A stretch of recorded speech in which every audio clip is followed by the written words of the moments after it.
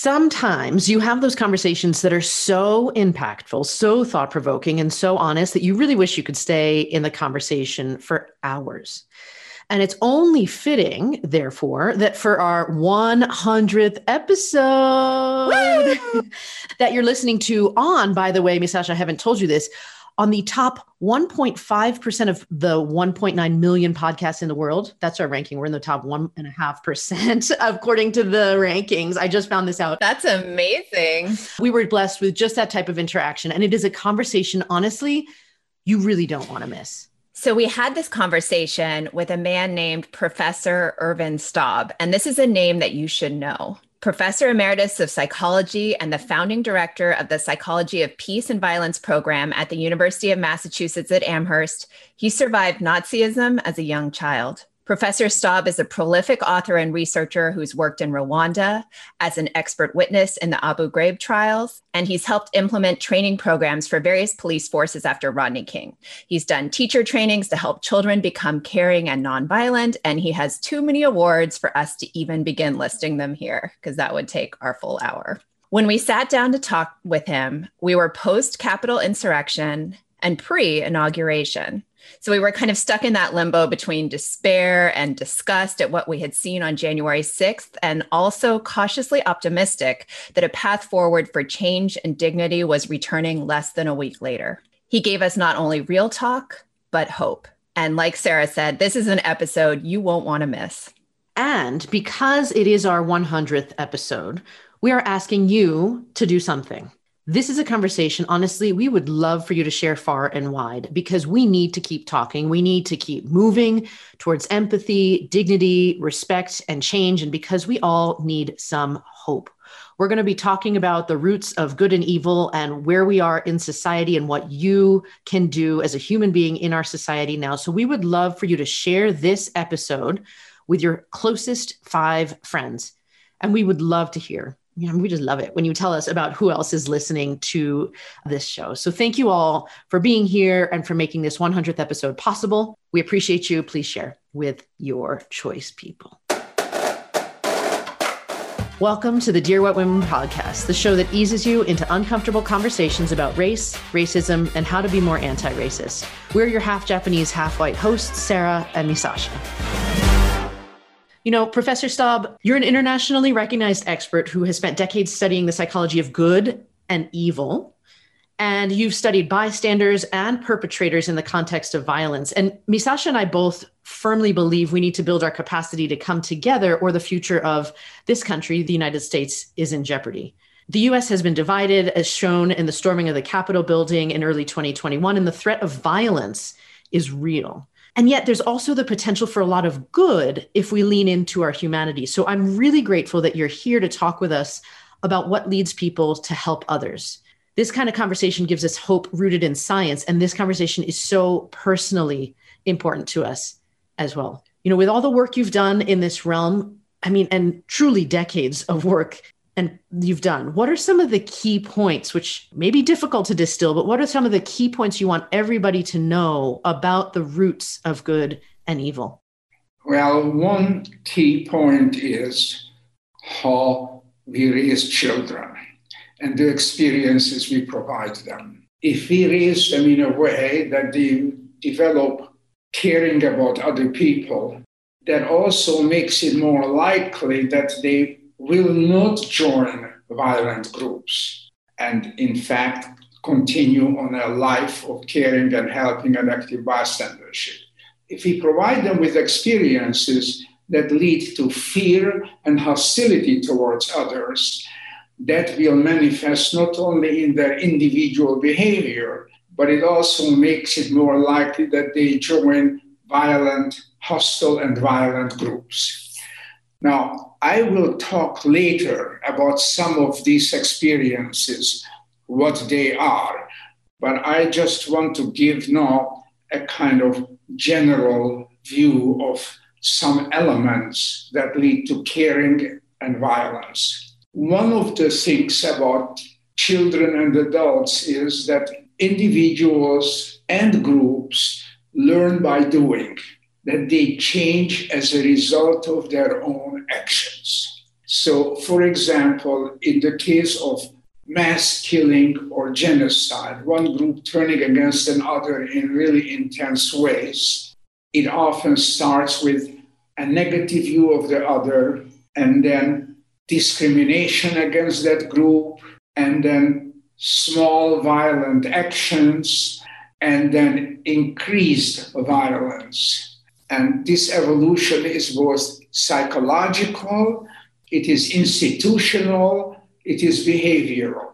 So it's extremely important to be aware of this, that when there are more limited things early on, then we won't just say, oh, okay, this is nothing, because it can lead to something else. And then when do you decide to take action? The role of bystanders in this is extremely important.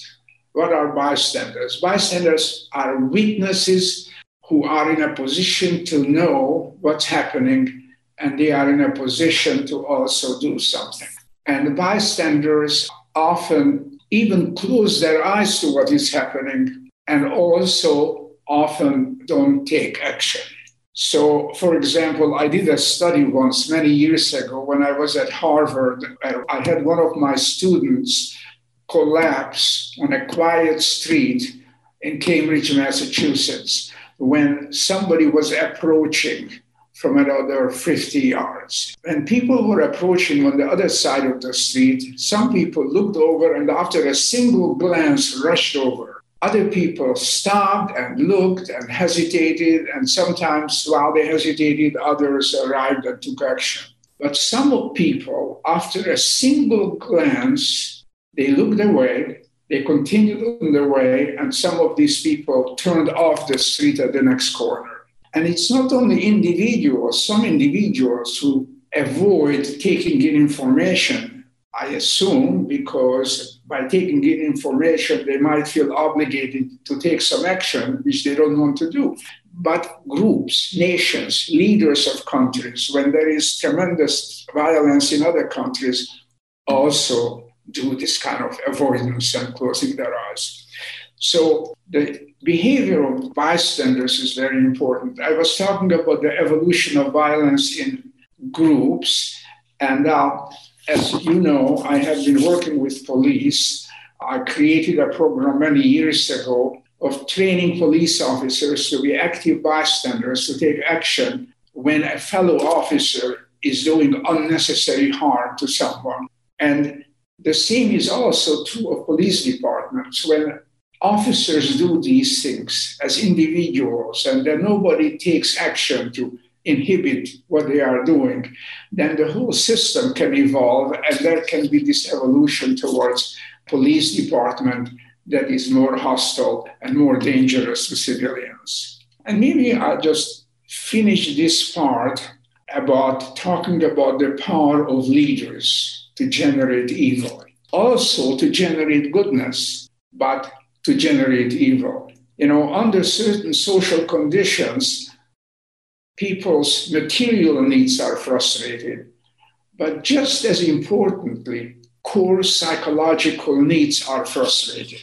What are some of these needs? Well, one of them is a need to have a positive identity. Another is a need to have a feeling of security, that I can take care of myself, and protect my family. Another is a need to feel connection to other people, individuals and groups.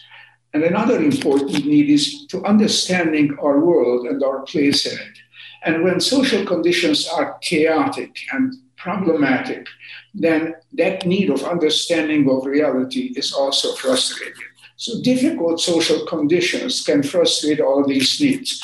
And when then a leader steps forward, even if they don't succeed in helping people satisfy more material needs, if they provide them with a vision and provide them with other things that help satisfy these psychological needs, they acquire a lot of power and can lead people towards evil actions. I definitely heard and thought about many parallels between what you said and the state of the United States right now. And yet, before we dive into that, could you explain in that experiment, when you had the man collapse in Cambridge, Were you able to gather data on what types of people came to help and what types of people carried on? Or was it really about those societal conditions and the psyche that they needed to have in place? Well, no, we were not able to gather that kind of a data. And actually, the people who passed by, they just passed by and disappeared.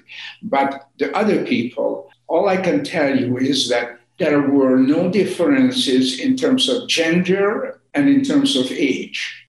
Teenagers, the few who saw what was happening as they passed by, were as likely to help as older people. Women were as likely to help as men. That's as far as we could do. In terms of these people who passed by, we not only witnessed this with our eyes, we also took films of what was happening. So we are pretty sure of understanding how people acted. But we did not have an opportunity to stop these people, interview them.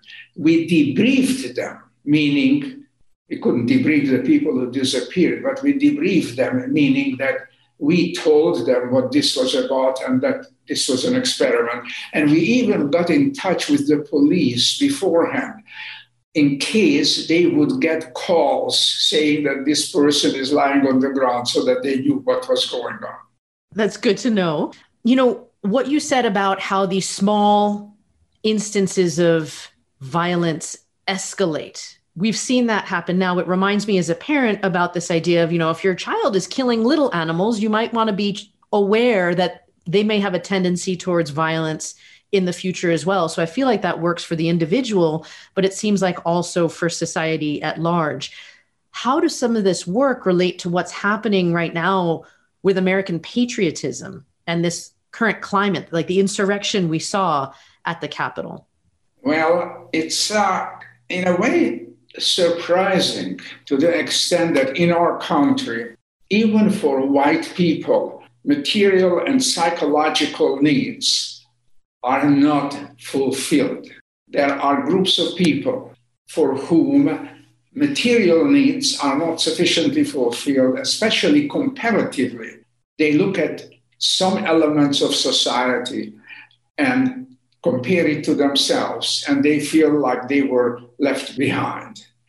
And also the same thing about psychological needs. If they are not feeling integrated into society as a whole, then their feeling of connection is frustrating. If they don't feel that they are able to take care of themselves and their families satisfyingly, that is frustrating. And also, people grow up under very different circumstances. Somebody many years ago did a study of kids who got involved with extremist groups and found that often father was missing, that often they on their own became interested in extreme ideologies, some of them sent away for books about Hitler or Nazism, and then they became kind of the foot soldiers in extremist groups. Now, this was, 20, 25 years ago, but I think it's probably applicable now also that, as I was saying earlier, the way you grow up, if you don't have a sense of security, if you don't have a sense of connection to other people, if you experience hostility, then you bring these things to your life and you become open to in a kind of radicalization. Now, if there is a leader that uses these roots in people and enlarges them and advocates hostility and negative behavior towards other people, as Trump has done in relation to actually everybody except white Americans. I mean, it's amazing. He manages to generate hostility even towards Jews, even though he has a daughter who converted to Judaism and a son-in-law who was one of his major advisors who is Jewish, but also certainly to every other group. And so then these people join. And I write about and have done research on what I call blind patriotism and constructive patriotism. And blind patriots are saying, my country, whatever. And that feeling about my country can be transformed to a leader who they identify as standing in for the country and a leader of the country. So they can identify with Trump and my leader, right or wrong. And that can become really problematic. And that's what has been happening. Constructive patriots, in contrast, say, just like blind patriots, I love my country. But they say, because I love my country, when my country deviates from universal humane values or its own core values as a nation, I need to speak out. That my love of the country leads me not to obey some kind of a leader or some policies in the country that I consider patriotic, even if they are problematic, but to speak out against problematic policies. So what we have now is that all these people are following this leader driven by inclinations that they have developed and intensified by Trump. And unfortunately, interestingly, sadly, many people in Congress also have acted like blind patriots. They have not acted like constructive patriots who would say, I'm going to speak out because these practices or these words of Trump or these policies are contrary to humane values or our country's core values. So yes, there is a challenge here to what we mean by patriotism and what values we support in its name. You know, you've worked internationally with other governments, and obviously you've seen a lot in your own history. When you talk about this idea of blind patriotism versus constructive patriotism, have you seen examples where blind patriotism has gone wrong? And blind patriotism has gone wrong? I mean, in history, it seems like it. I've heard even my child was comparing this idea of blind patriotism, this idea of following a leader to the exclusion of the ideals of the country as something, for example, that Hitler played into. Is that a stretch, or do you see that as an accurate comparison? Not a stretch at all. I mean, Hitler defined being a good member of the group as following Nazi policies and practices, including the persecution of minorities, Jews, certainly, but also gypsies also. The Nazis created the so-called euthanasia program, which was, euthanasia means mercy killing, mercy for people who need to be freed of suffering. But actually it was a eugenics program, a program to purify the race. And so they started to kill, children who had physical or mental problems, adults who had physical, disabilities and problems and mental problems, homosexuals. And they got psychiatrists to look at these people and identify the people to be killed. And when I was in Germany in 1980, I interviewed a group of older Germans who were teenagers at the time. And one of them was a nurse who was working at one of these facilities. And so then they killed these people. They were even intending to kill people who were in prison in Germany who were physically unattractive. So now, this is the one thing that the population responded to, because when they learned that their loved ones, members of their families, were killed this way, they spoke up. And most of this program was terminated. But in terms of everything else, all the actions of Nazi Germany against people, they just went along. And it was in the name of being good Germans, being part of their ethnic group and part of their country. So it was totally blind patriotism, led by a country that was now led by a leader who was unbelievable in terms of his extremeness and in his evil. So yes, and in other countries also. I mean, in Turkey, for example, at the time of killing Armenians, and this particular incident did not take place at the time of the genocide of the Armenians in 1915-16, but earlier in something like 1910, when there was already killing of Armenians, and there were German women lined up and making this sound, this song that was a kind of celebration of what was taking place as these Armenians were being taken away. So people, if I may use such non-scientific term, get crazy in their hate. And one of the things is, when you talk about some of these things, for example, let's say, talking about Auschwitz, it's extremely important to not only talk about people's suffering there, because they were so degraded. And if it's communicated to people in general how degraded people were, then they may degrade them themselves even today. So it's extremely important to humanize these people who were under such horrible conditions, to show their humanity so that you generate empathy with them.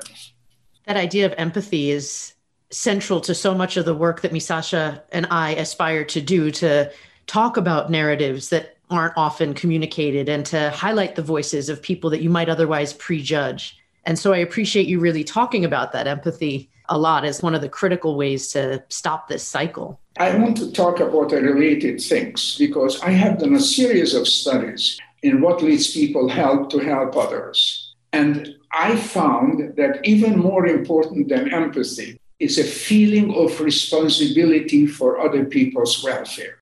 When you feel, and empathy is usually a part of it, but a feeling of responsibility is something more focused. And when people feel responsible for others' welfare and also actually have a feeling of power that they can affect others' welfare, they are most likely to help and engage in positive actions, be active bystanders. So we need to generate empathy, and we need to go a step beyond that, because it's possible to feel with people, but not actually take action. So we need to feel with people and then move on to feel responsibility for their suffering and their potential well-being. I think that's such an important point, because I wanted to ask, as Sarah and I are both mothers, and you're talking about, this creating this feeling, and as parents, this is something we so want to do for our children. And so what do you see the roles of parents or teachers or society in building this and creating these active bystanders and creating this grounding and empathy? Is there one message, for example, that rises to the top for you? Or is there, what tips can you offer? Because this is so important. Well, there are a series of practices and underlying them a kind of orientation towards children. One element is from early on to be responsive to children's needs, to be aware of their needs and to be responsive to their needs. Now that it involves a kind of benevolence towards children. And it's tragic that often that benevolence is lacking, or sometimes, even if the benevolence is there is a misguided sense that you create a good child by punishing them severely for various things. So responsiveness to children's needs, warmth and affection towards children. But warmth and affection alone is not enough. If you are unconditionally warm and affectionate, that could lead children to engage in negative behavior, and you are still warm and affectionate. So it's also very important to guide children, not only by rules, but also by underlying values. What are the values that the rules serve? And to guide them in positive ways, often by reasoning. One of the practices that we psychologists have been doing research on is what is referred to as induction, pointing God to children, the consequences of their behavior for other people. This can be done even, you don't have to be totally calm to point out to your child when that child kicks another child, that, this harms the other child and hurts the other child. It's perfectly okay to feel some passion and to point out what that means and how that affects another child. The research has focused on pointing out harmful consequences, and it shows that at the age of 3, parents who practice this have children who are more empathic. But I believe that this is a continuous thing that can be done. And it is also important to point out positive consequences when children do positive things, how that affects the other child, the other person, how that affects the parent when you do positive things. I think, in line of what I said before, that learning by doing is a very important practice. Children early on, especially if they grow up under the kind of conditions that I'm talking about, they like to be helpful. They like to be helpful in small ways, and they can be guided to be helpful in more significant ways. And they can be helpful not only in their family, but they can be helpful in going and do something for a neighbor. They can be helpful not only in people whom they experience as members of our in-group, like, I'm a Protestant, member of a Protestant church, other Protestants, whatever, but also members of odd groups. And that can really make a difference in how kids experience other people and how kids experience themselves. That kind of learning by doing leads children to feel that, 1, they are helpful people, and 2, they have the power to benefit others. So that is also very important. And then that leads to getting children to be active bystanders. Now, this is challenging because, your child comes home from school and says that Joe or Josephine is being picked on by other kids. And your child wants to speak up. And you are worried. If your child speaks up or defends that child, is your child also going to become a victim? So are you going to tell your child never to take any action that involves risk, that involves moral courage? So I think the best way to do is to talk to your child about what may be the best way to take action, how to maximize their influence while minimizing their risk. Of course, one way that is a positive way is, I have done training, as you probably know, I have trained police to be active bystanders who stop fellow officers from engaging in unnecessary harmful behavior. And that training, which I developed a long time ago now, is in 3rd derivation. First, we updated the training to use it in New Orleans. It was used extremely effectively, received a lot of media attention. We had a number of conferences with police leaders who wanted to introduce the program. Then some of my associates established a new organization called ABLE, Active Bystandership for Law Enforcement. And now we are in the process of training 70 police departments, including places like New York with its 36,000 officers. And, the Attorney General of New Jersey ordered every police department in the state to get this training, and it is all over the country. And there are 100 other departments in line waiting for us. But I also developed a training for students in schools. And part of this training is how to start with minimal action. You know, if somebody is abusive to another child, you don't rush at them and fight them. You say something very limited. And you may just put your arm around the child who is being victimized and say, come on, let's leave, let's walk away. And you walk away with the child.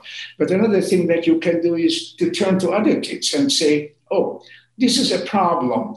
You know, maybe we should do something, and bring them in as allies. So the point is that you need to help your child under such circumstances to be a courageous, active bystander. And of course, the problem is, as I said before, you cannot just point to bad behavior on the part of Trump and its bad consequences. Because if you develop prejudice against the victims of that bad behavior, then rather than feeling empathy, you feel that that behavior is justified. So, for example, one of the most heartrending actions of President Trump has been to order that parents and children be separated at the border, and then sending parents back to their countries while keeping children here. And this was done in such a horrendous manner, indicating that they never intended reuniting them, that when even Republicans objected, one of the only things perhaps that they objected to, and they pretty much stopped this training, this practice, then they had great difficulty reuniting them. So you point out the harm to children, but if you devalue those people who were trying to come into the country and have a negative view of them, that is not going to give rise to the type of feelings that would turn police or other people against Mr. Trump. So we have to find the right ways and the right tools and the right entryway into this. We talked a lot about how important the childhood years are in cultivating the psychology of an individual who would be more likely to be an active bystander. Two questions from there were, what can we do now that I'm an adult? I can't control what happened in my childhood. What are the things that on an individual level I can do to build a better community, to be a better active bystander? And then secondly, you had mentioned there were certain conditions like this sense of agency, and I have my safety and I'm empowered. You know, there's societal structures in place, which when you were talking about them made me think like there is a huge wealth inequality in our country. So first question is like, what are the individual things? And the second thing is, what are the policies that we need to consider in our country to make it more likely that more people will be willing to help each other? I don't know whether policies are the best way. One thing that we can all do, let me just work myself into this. One thing that we can all do is small, kind actions. What does that mean? I mean, that doesn't address inequality depending on what the actions are. But, you know, I decided at some point that I'm going to try these small, kind actions, and I do it even more than whatever I used to do. You drive down the road, and there is somebody is trying to get in from the side. And it's amazing that even when the line is stopped, very often people don't let that person in. So I decided that I'm going to let them in. Whenever I am not in incredible, ridiculous hurry, I will let them in. And other such actions, being kind to the person at the grocery counter who packs your groceries. Now, what is that about? I do believe in generalized reciprocity. Reciprocity means that when you help people, and also when they perceive your help as unselfish, not because you want anything from them, I believe that first of all, they are more likely to help you. But if there is no opportunity for that, or even if there is a little bit of an increase in their likelihood to help others. So by these small acts, we can increase caring and helping in the society. Then another thing is taking small risks to engage in political discussions. It's amazing how we avoid it. You perceive someone as a Trump supporter. I assume you are not, but maybe you are a Trump supporter, and then you don't talk politics to them. Now, it's problematic, we know, because of the intense feelings that we have. But one way that I have tried to practice this a little bit is asking people questions. Why do you believe this? Why do you think that? What do you think about the fact that Trump separated adults and children? And, Socrates tried to educate the youth of Greece primarily by asking them questions and guiding them through questions. So, none of us is Socrates, but we can also do this. Then another thing is find a realm that speaks to you and engage in action in that realm. Join organizations relevant to that realm. Speak to people about that realm. Write to newspapers about that realm. I have the belief that if hundreds of thousands of us write letters to the editor about a particular issue, even if they don't publish any of those letters, it is likely to influence their editorial policies because they know what people want and think out there. And it is to their financial benefit, if nothing else, to go along with that. Then another thing is respond to emergencies. What do I mean? Well, one emergency has been how people in the African American community have been treated by police. And think about what you can do. Again, to talk to people, to write to people, to join relevant organizations. The same thing about inequality. You can have some influence by, however small, financial contributions to relevant organizations, joining relevant organizations. It was fantastic the number of people who went out to protest after George Floyd was killed. I mean, it was flabbergasting. Of course, not flabbergasting to Fox News because they are extremely focused on the very limited violence that took place at that time. And it's unfortunate that there was that violence. But it is often the case that in the first wave of protests, it's people who are politically involved who come to protest. Then there is another wave of people who are opportunistic. They come to break into stores, to take things. But after a very limited amount of this, there were these huge marches with all these people marching peacefully. So doing all these things, a variety of these things, are all very important. Some people can also decide that I'm going to run for office. That is also a very important way to get involved. If you have strong values, you are in a community, even if you are a community where you think your political values don't fit right away. I mean, we had a little bit of luck with that, but see what happened in Georgia. So getting active politically that way, even if you don't run, to kind of join the local political organization and try to exert an influence in terms of values, practices, actions can make a difference.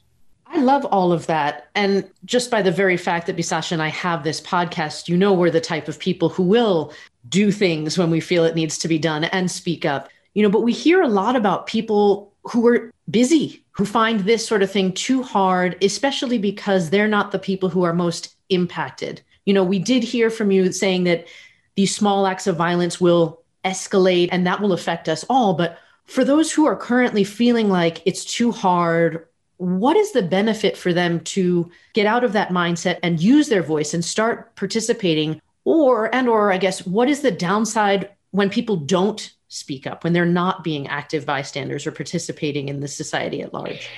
Well, the downside is clear, and that is that there can be some kind of an evolution in a negative direction that then impacts them and their children and their grandchildren over time. You know, one of the things that I talk about when I have prepared videos for police that are shown at these trainings and so on is our training affects police officers in a variety of ways. A couple of them I just mentioned. That's not what I'm focusing on here. But one of them is, you know, they won't lose their jobs if their harmful behavior is discovered. They won't be criminally prosecuted, whether they are harm doers or passive bystanders who observed harm doing and didn't do anything. But other police officers in police who don't do these things are also negatively affected by these things because there is dissension within the department. Being an ethical officer in a department that has these problems in unnecessary harmful behavior, that's not comfortable. Police are supposed to support each other. How do you support each other in good conscience when you feel separate from a good number of officers who are either harm doers or passive bystanders? So changing the culture and values and behavior of a police department also affects officers who are just members of the department. I think the same thing applies in not as intensive way, but it applies to a community. It applies to a small town. It applies to a city. It applies to our country. When we have all these divisions, it's inevitable that some of it comes back to us and impacts us. I mean, think about your children in schools when there is all this disparate kind of orientation among children and disparate experience in how children are raised. And when there is just one or two kids in the classroom who have really problematic behavior, how everything is affected. Other kids are affected. The capacity of children to teach is affected. So no, none of us really, basically, unless you are able to send your child to an elite private school where there is no diversity and no anything, and everybody is white and everybody is, principled and whatever, if there is still such a thing in this day and age, but pretty much all of us are affected that way. And the children are affected through social media, and the parents are affected through children who are more difficult to socialize and guide. So I do think that, in a society which is as affected by opposing beliefs and orientations and chaos, all of us need to take action. And talking about chaos, one of the things about Mr. Trump, apart from other specific wrongdoing, is the amount of chaos that he has created in our lives. And that is just tragic. I mean, unless you were able to be completely politically uninvolved, you didn't pay attention, or unless it became part of his base right away, so loved to go to his rallies or whatever, all of us were completely impacted all the time by the chaos and by his inaction in relation to the pandemic. Lying, we might think that he may have believed his lies, but we know that that is not true. For example, from that tape that we saw where he said, the pandemic, this is not a pandemic, this is going to go away, nothing. And on the tape, he said, this is extremely contagious. So clearly, he knew, but that's not what he said. So anyway, what I am saying is, who can in good conscience today opt out for participation in the social world? I love that so much. And I am wanting to ask a question about your past, and without wanting to pry or trigger you, and I truly mean this, I want to honor that you lived through the experiences of the Holocaust. Would you be willing to share anything from that period, and how does your past experience influence your work today? Well, at this point in my life, I don't have any problem in talking about it. For many years, giving talks, I never talked about it because I was pretty dumb. And I thought that if I talk about my experiences in the Holocaust, people will say, oh, that's why he's doing this, and discount what I was doing. But I completely turned around that. I mean, who is to do this kind of work, if not people who have relevant experiences? So anyway, I was a 6-year-old child in the worst of times in Hungary. About 450,000 Hungarian Jews in the summer of 1944 by Eichmann and 50 SS members were gathered in the countryside, supported by Hungarian police and Hungarian gendarmes and Hungarians who joined and helped this to happen.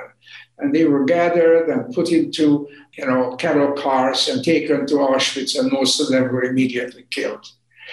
I and my parents lived in Budapest, and we had a woman, working for us, a Christian woman who was an incredible person. She took me and my sister into hiding. And later, my mother and my aunt got these letters of protection from Raoul Wallenberg, a Swede, who was asked to come to Hungary and see if he can save lives after all these people were already killed. And he came to Hungary with incredible ingenuity and tremendous courage. He saved a lot of lives, and he created these protective passes, which very tenuously protected people. He bought up houses, and some of us could move into these houses with these. My father was in a forced labor camp. My uncle was also in a forced labor camp, and he died there.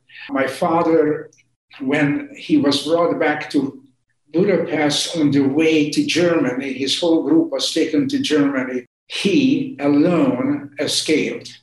And he knew where we were because the same woman who was helping us in various ways went to the forced labor camp, asked somebody at the wire fence to bring him to the fence, and handed him a copy of this so-called letter of protection. Now, this was completely useless to him. Men of his age were not protected by this. But my mother and I later thought that maybe encouraged by this, he escaped. And he came to the house where we were, and he was hiding there. There were raids on the house. In one of them, I saw these people out through the window and marching down the street, Hungarian Nazis in black uniform. And I shouted, "They are coming." And then I went to the door of this little apartment in which 8 of us were staying in a 1-bedroom apartment, and looked out, and I saw them coming in through the gate of the building. And so my mother had the idea of having my father sit in the corner of the room, push an armchair over him, throw a blanket over the armchair. And these people searched everything and everywhere, but didn't find him. So anyway, I think that I was inspired by when I started this. For many years, I didn't think about this. But then when I was at Stanford, there was a visiting professor there in Imperial London who was the first study of what is now called rescuers in genocide. Rescuers in the Holocaust, but there are rescuers every genocide. People in the course of the evolution of violence remain passive, but a very small number of people where the actual killing begins endanger themselves, endanger their children, endanger their families in order to save lives. So that Christian woman that I mentioned and Wallenberg were two rescuers important in my life. The more important was this Christian woman because I had a continuing relationship with her. And I consider her my second mother. And I think it was the inspiration of these two people that when I heard from Perry London as a graduate student in Stanford about their research on rescuers, I decided to begin to study helping behavior. And everything evolves, and my work evolved, and starting with very limited experimental studies on children sharing, and then helping behavior of varied experiments, and then studying the roots of genocide and how we may prevent genocide, and then working on the real-life settings like Rwanda, on reconciliation in order to prevent future violence and improve people's lives, and in Amsterdam, on Dutch-Muslim relations after violence there, and in other settings. I also learned by doing. Thank you so much for sharing. You're very welcome. As also a woman, I appreciate you sharing that idea of, in the past you felt you had to separate your personal experience from the work you do. But it does seem that it is so much more powerful when we acknowledge ourselves as our whole being and can bring forth our personal experience as well as our intellectual contribution to the world, because it makes it that much more sustainable and purpose-driven. And I appreciate you sharing that so much. Given what you know about where we have been in the world and in both horror and beauty, and then where we are today, you mentioned just now in your story that people don't often get involved at the beginning stages of this violence. What do we need to do right now to build a better future? Well, I have some faith that Joe Biden is going to begin to do the things that will inspire people to get engaged. So far, he did just about everything. He talked in a positive, constructive way. And in contrast to what Trump was saying, something like slow Joe, he was energetic, he was clear, he was purposeful about creating unity in this country, and hopefully he will begin to do policies related to that. Now, what do I mean policies related to that?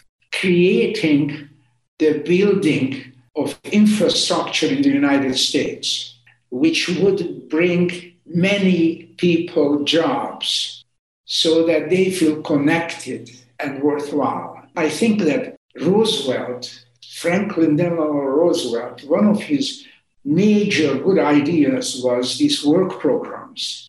The work programs at the time of the Depression did not just provide people with a livelihood. It provided with them with a sense of dignity and connection and participation. It said, you are part of the community. And the more we can bring people in to have a sense that they are part of our community, the more likely that some of the things that we have been happening will change, that people will change, that their psychological needs, apart from material needs, will be fulfilled. So action, in addition to guidance by values, is extremely important. So that kind of action is only one kind of action. Hopefully, Biden will begin to be able to talk to some of Trump's followers. He is not in a bad position for that. He does come from a modest background. And two, he has served now for many, many years in the Senate and as vice president, but he was not born with a silver spoon in his mouth. And so he all along identified with working people. And if he can propagate that both through words and actions, that will make a difference. And hopefully he can inspire a lot of people to join in this enterprise. There is also the question of how we can get the Republican Party to transform.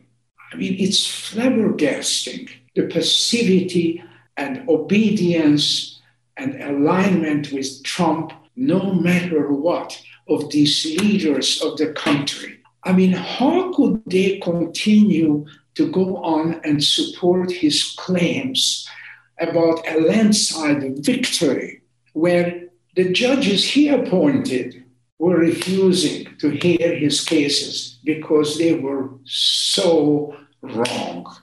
So peeling these people off, getting them to become more constructive participants, and hopefully getting rid of some of them who were the worst. And again, we need good candidates who will run for office to transform this. People were talking at some point of some of these people splitting off from the Republican Party and forming a new Republican Party.